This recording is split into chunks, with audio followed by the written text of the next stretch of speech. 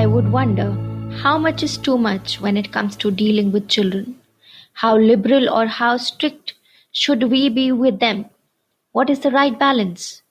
Well, I may not have the answer, but my poem reflects my thoughts around behaviors and actions that could help us all introspect. Let's be sensitive. Let's be polite. Let's be careful. Let's not make our children witness violence. Let's be patient. Let's be tolerant. Let's be democratic in our behaviors. Let's treat them as equals and no lesser mortals. Let's enforce positively. Let's give them choice. Let's give them a chance. Let's be around. Let's give them a world we would want to be in. Let's give them love and lots of love.